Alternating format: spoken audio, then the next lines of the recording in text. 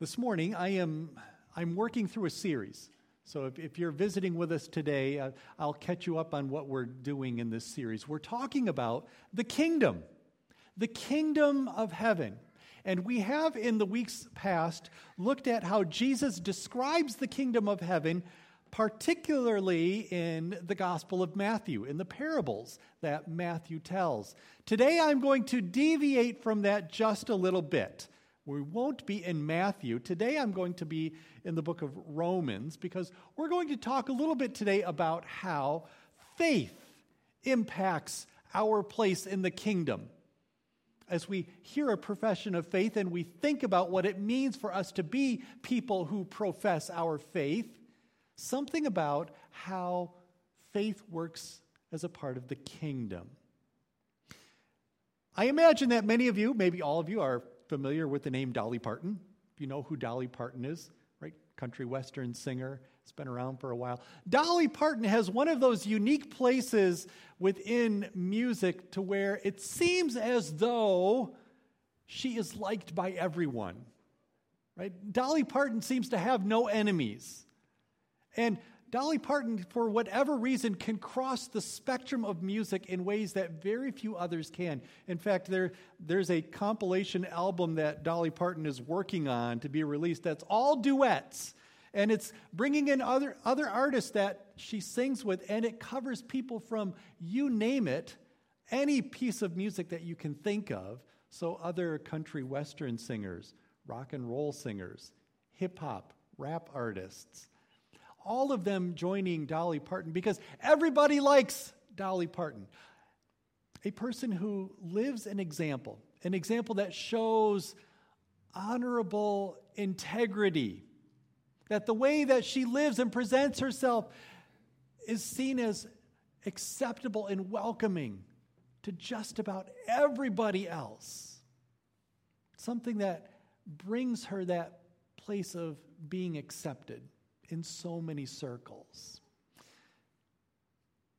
We think about that in different ways within the church too. What it means to be accepted, what it means to be honorable, what it means to have integrity. And the Bible uses a word that connects to that. It's the word righteousness. We're going to talk about that a little bit in this passage from Paul this morning.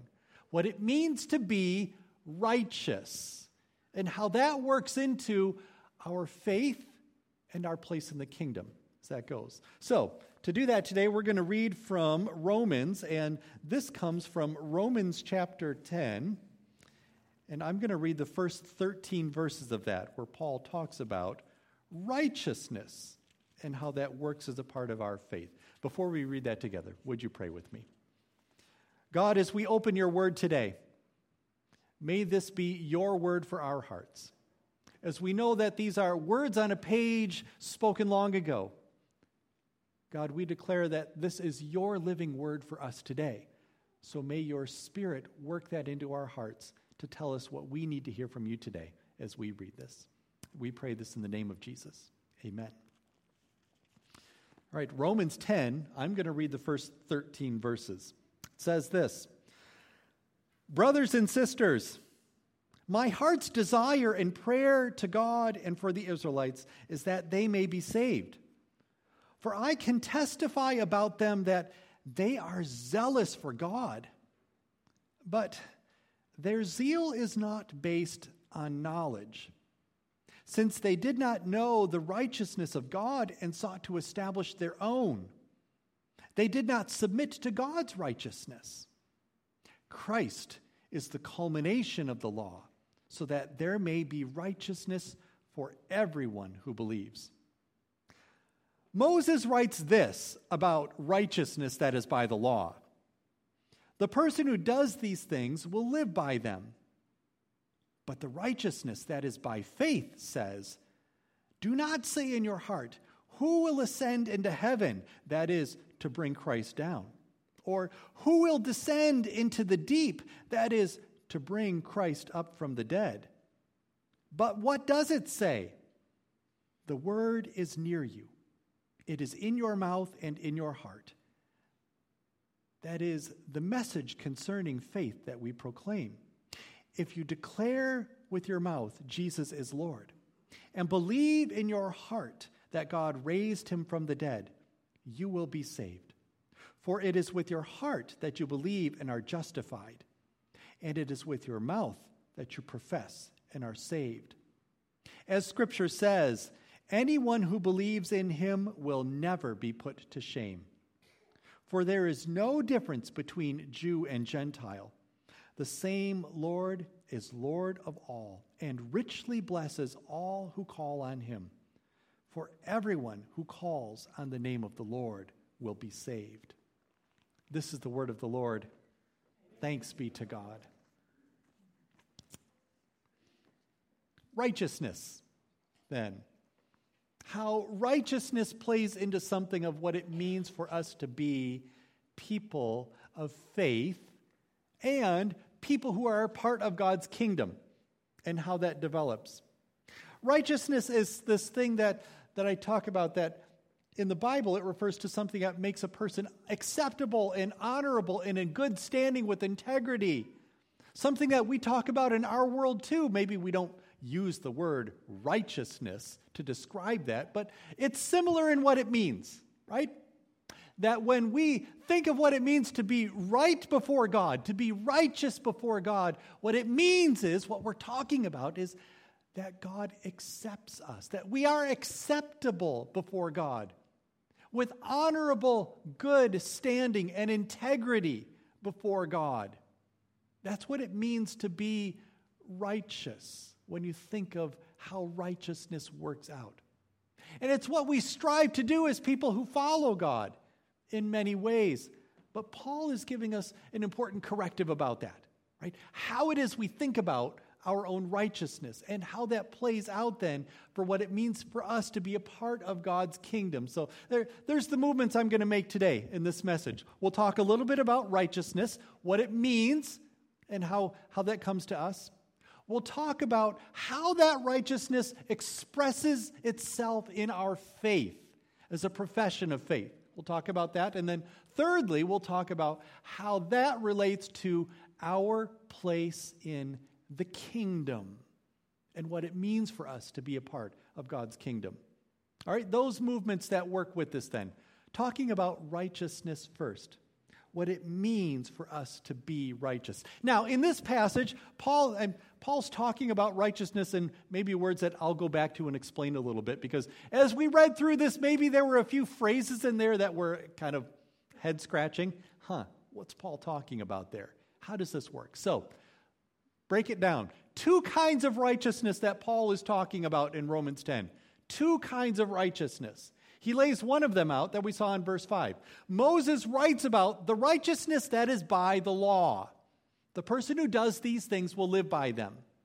That's one kind of righteousness that Paul talks about. It's the righteousness that comes in all of those laws of the Old Testament. As you read those books of the Old Testament, all those things that the Israelites had to do as a part of God's people, the rules that they had to follow and keep, that if they did those things, if they followed those rules, they would be righteous before God.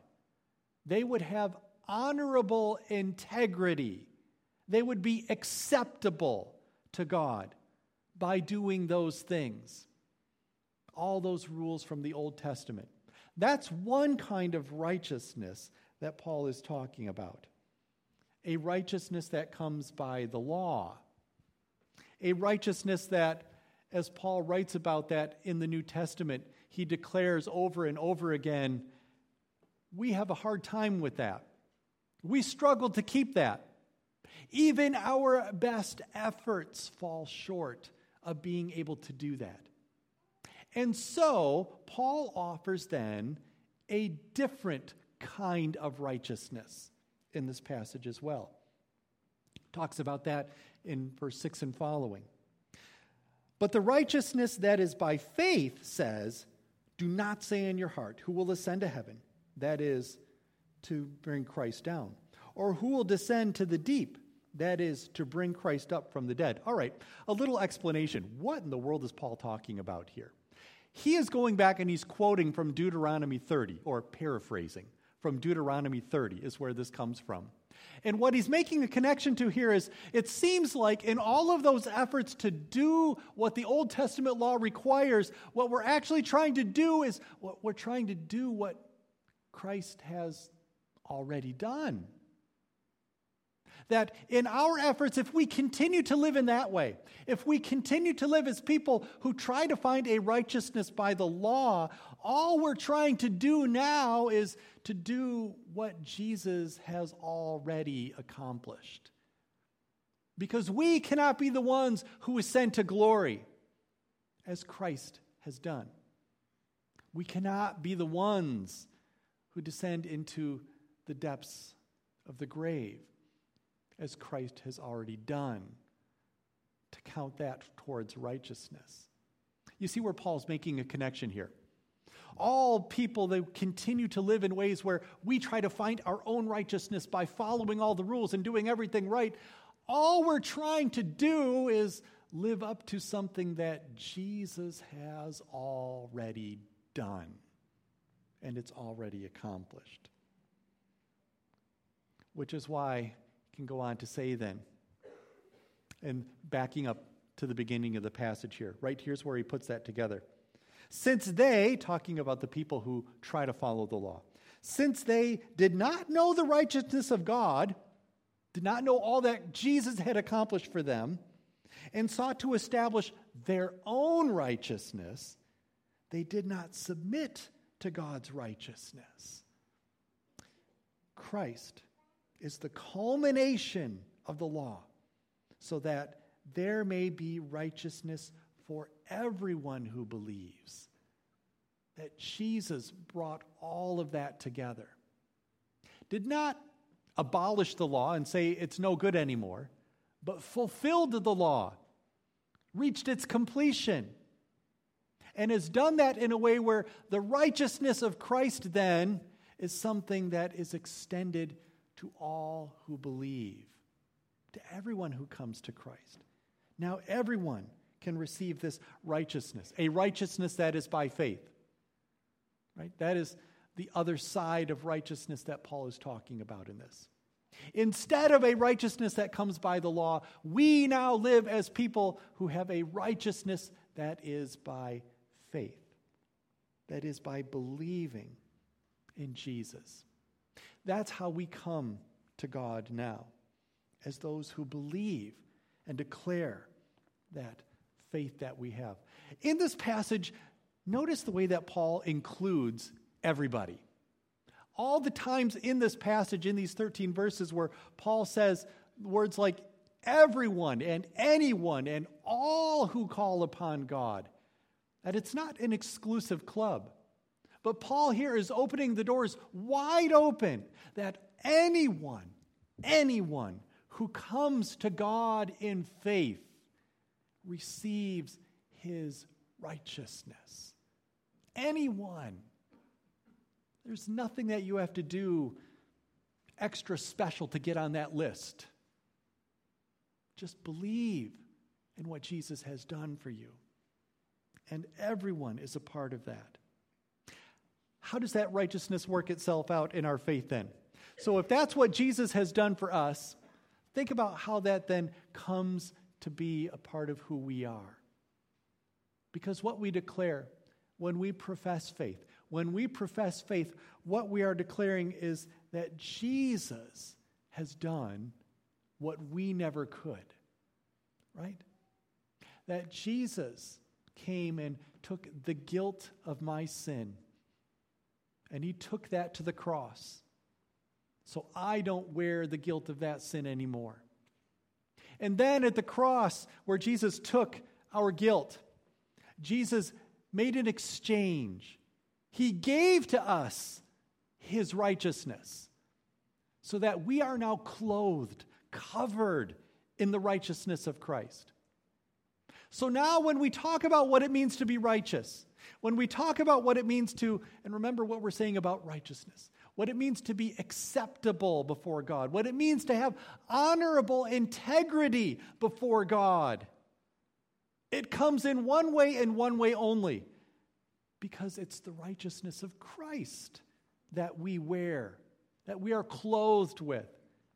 Not a righteousness of our own, but of God given to us. And that's your identity now.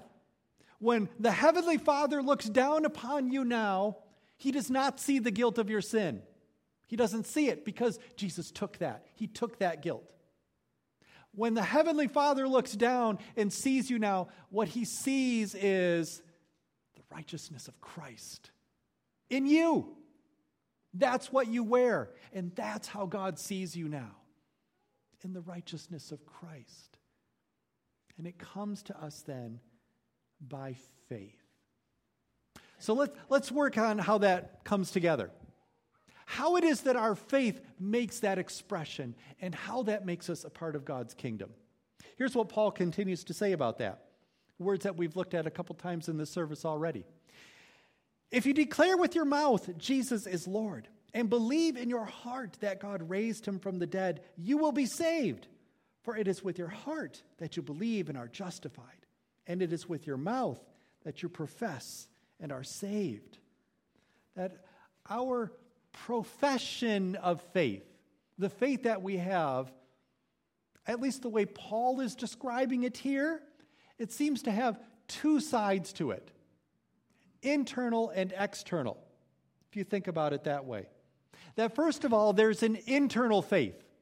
An internal faith that Paul talks about is believing in your heart, something that is genuine and authentic. It's real. Because think about this. God is all-knowing. God knows your heart. God knows your thoughts. You can't fake a faith to God because God would know. So that internal piece of faith is a piece that says, because God knows my heart, because God knows my thoughts, because God intimately knows every part of me, that faith then becomes genuine, authentic. It's real.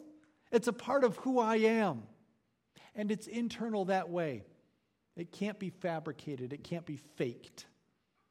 But it's real, the faith that God plants inside. That's an internal piece of faith that Paul talks about. If you believe in your heart, Jesus is Lord. But then there's this external part. That faith is not only internal, but it's external. Because he says, and if you declare with your mouth, then you will be saved. An outward expression of what I inwardly believe. That the faith that we have and we hold within our hearts is something that expresses itself outwardly for the world to see and to hear. That we live that faith in ways that give it an expression beyond just what we hold in our hearts. And then, coming from a place where it's authentic and genuine, this is a faith that expresses itself outwardly in authentic and genuine ways as well. It refers to not only the things we say. I know Paul says that because here, again, he's quoting from Deuteronomy 30. So he's taking words that come from the Old Testament, and he's following that theme of the word being in our heart and in our mouths. But more than the words we say, I think what Paul is after here is he's after an expression that fills our entire lives. It is in what we say and in what we do and in how we live that anything that expresses our faith outwardly, if that's in word or if that's in actions, all of that is an external expression of our faith. That we live our faith out for others to see. It's expressed externally. And this then connects our faith to the kingdom.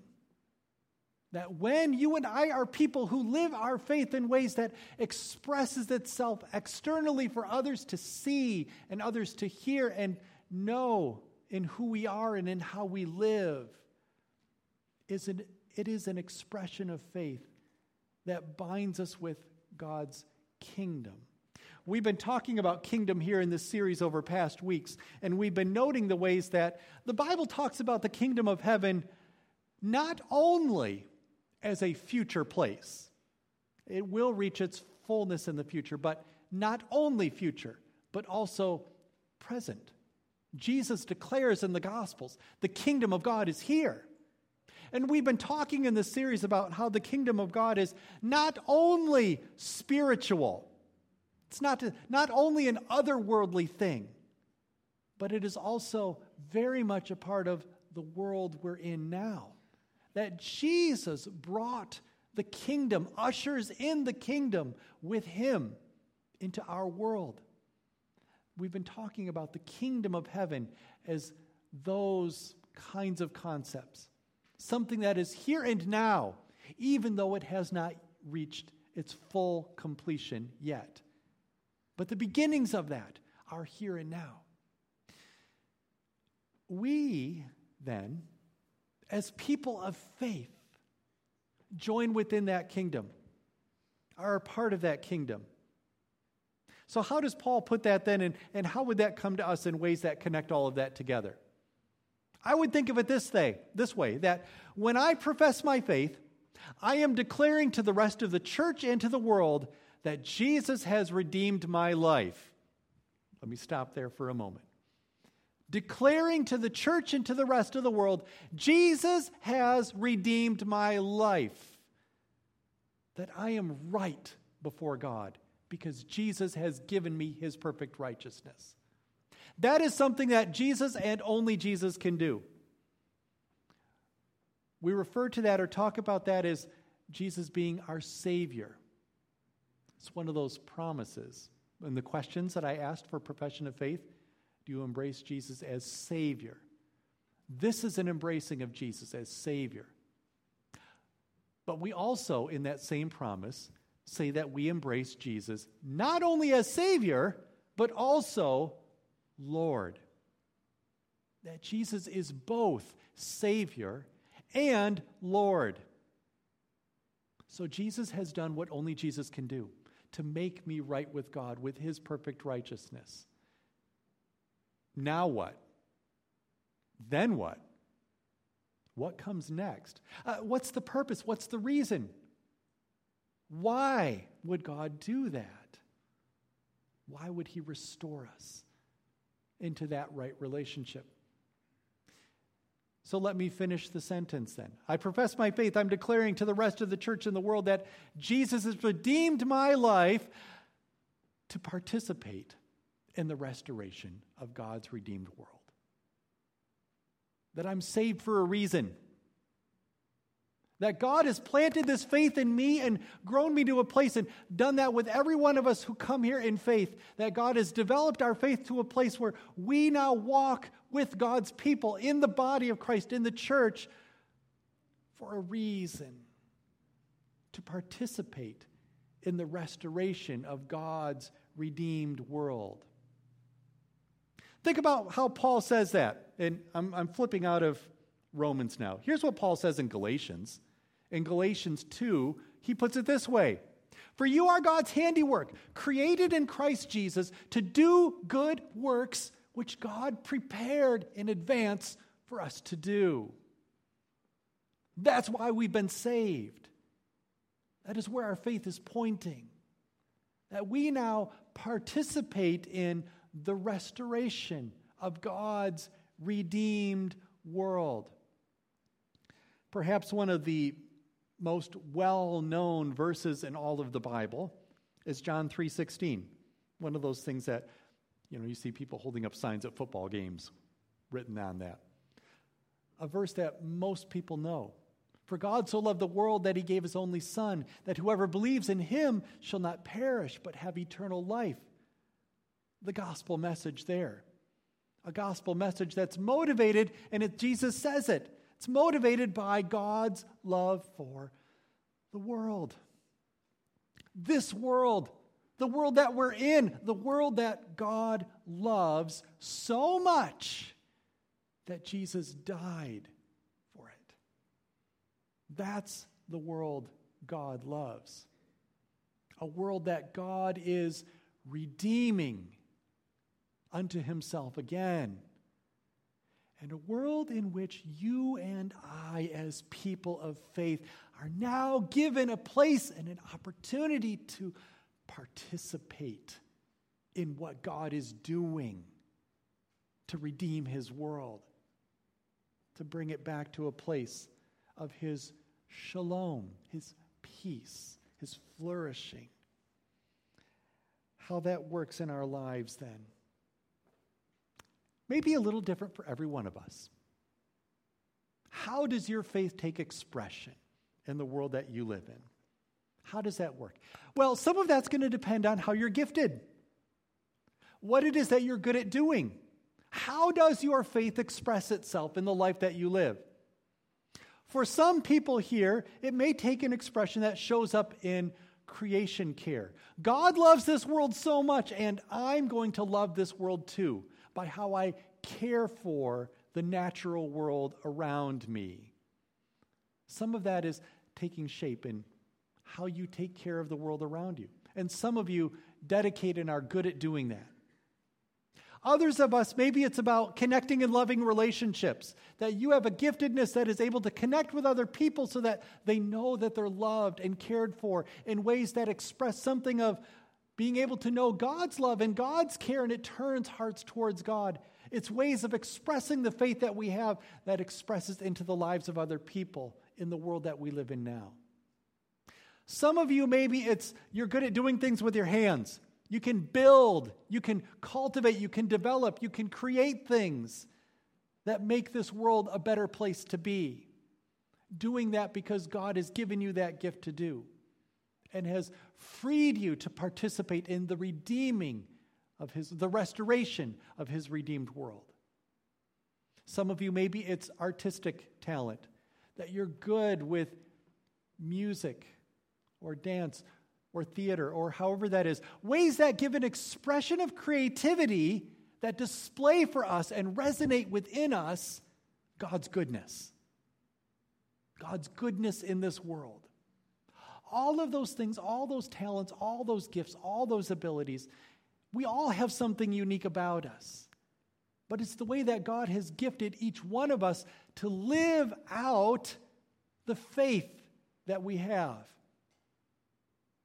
And then be ready. Be ready when the moment is there to give the words to it, to give the reason why. I don't do these things because I'm just trying to be a good person. That's not the reason why. I don't do these things because I feel like, you know what, I have an obligation now. That's not the reason why. That I live the way I live and I do the things that I do because I'm covered in the righteousness of Christ. And because I'm redeemed by Christ, I'm free now to live as someone who participates in his restoration of his redeemed world. That is where our faith points us as a part of God's kingdom. A kingdom that exists here and now among us, even though it is still reaching for its full fulfillment. But a kingdom in which our faith plugs us in and plants us in this world so that we declare the gospel message in who we are and in how we live. Embrace Jesus in your heart, that it may be a faith that is genuine and authentic. And express Jesus in how you live so that the world which God loves may know and see that expression as well. Let's pray together. God, thank you for your word and the way you explain to us in your word how it is that we are made right with you. God, we're sorry for the times when we've lost our way in that. Times when perhaps we have tried to find our own righteousness. We've depended on our own abilities.